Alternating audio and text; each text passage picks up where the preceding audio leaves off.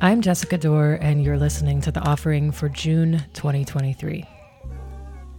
As fixated as I've been on the Grail legend these last years, I am troubled by the neat endings of its popular tellings.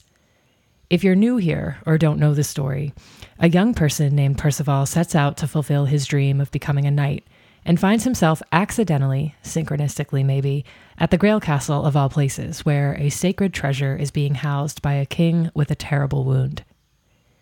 Heeding the well-meaning advice of a mentor, Percival does not speak or ask questions about what he's witnessing. Not the Grail, nor the wound, nor the bizarre white lance with fresh blood dripping from it.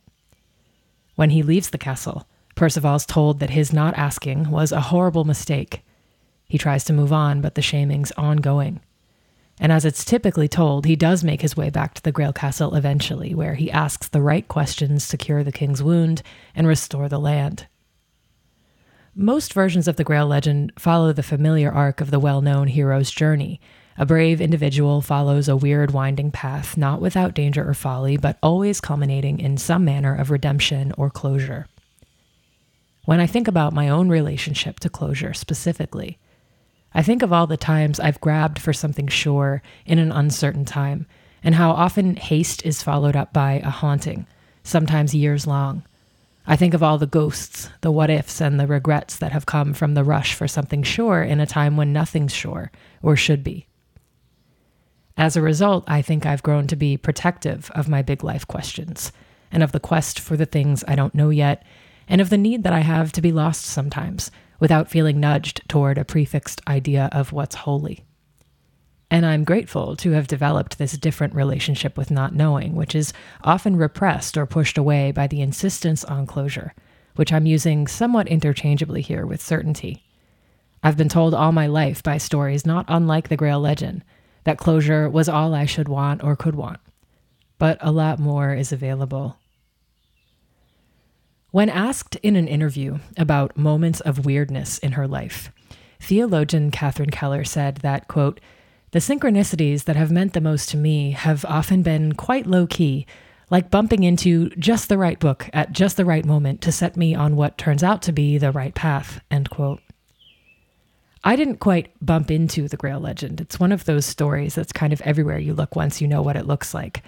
But I did bump into Chrétien de Troyes' telling of it, which I was shocked to find has a bizarre ending, one that elides closure, does not include the classic curing of the wound, and instead culminates with the uncertain imagery of forgiveness.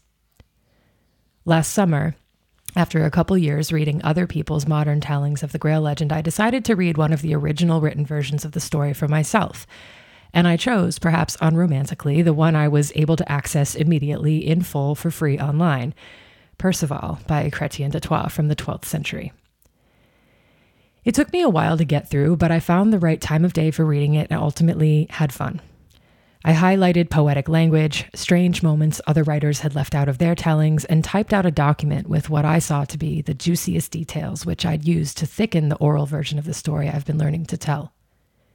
And when I reached the end, eager to read de Troyes' telling of Percival's redemptive return to the Grail Castle, something strange and unexpected happened.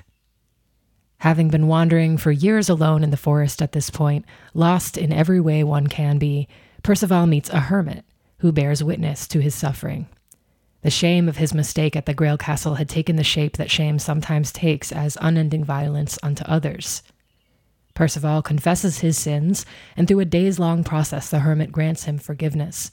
The hermit whispers in his ear the most sacred names for God, only to be spoken in the most terrible danger, and sends him on. And the story ends here.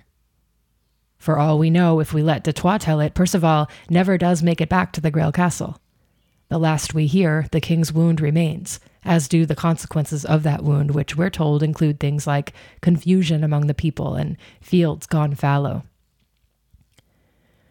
When a story ends in an unexpected or different than typical place, it can have a radical effect on that story's meaning.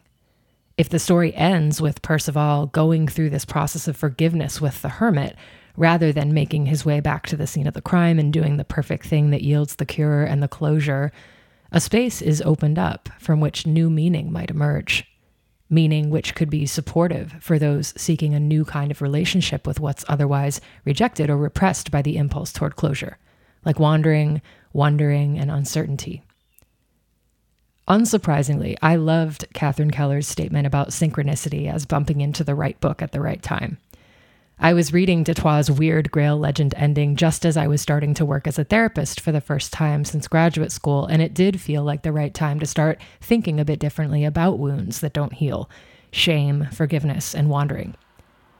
More recently, I bumped into Grace Janssen's book, Becoming Divine, by way of Shelley Rambo's Spirit and Trauma, which contains the perfect passage for anyone feeling protective of big questions when it seems the world is hurrying you to give them up or rushing you prematurely toward closure. Janssen writes that a demand for closure can be, quote, profoundly unhelpful, end quote, and that it's possible one who insists on closure, quote, deflects attention from threatening creative alternatives, end quote. If we are able to suspend our need for ultimate truth, closure, or certainty, quote, in the interest of allowing more scope to the creative imagination, such shifting of ground will involve a revisioning of truth itself and how it should be pursued, end quote.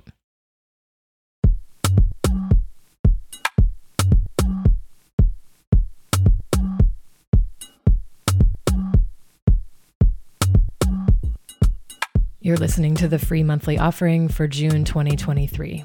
I make these offerings weekly in both text and audio format for those interested in making a contribution of as little as $5 a month or $50 a year. Paying subscribers get access to the archive of weekly offerings dating back to July 2021. If you're interested in signing up or upgrading your existing subscription, you can do so by hitting the subscribe button in the body of this post. As always, liking and sharing is a great way to support the effort as well. This recording was engineered by Lee Clark, and the music is by Lee Clark. The intro is called Evaporate, featuring Kingsley Ibeniche. You can listen to Evaporate in full and more of Lee's music wherever you stream or at the links in this post. Thank you, as always, for being here, and we'll see you next time.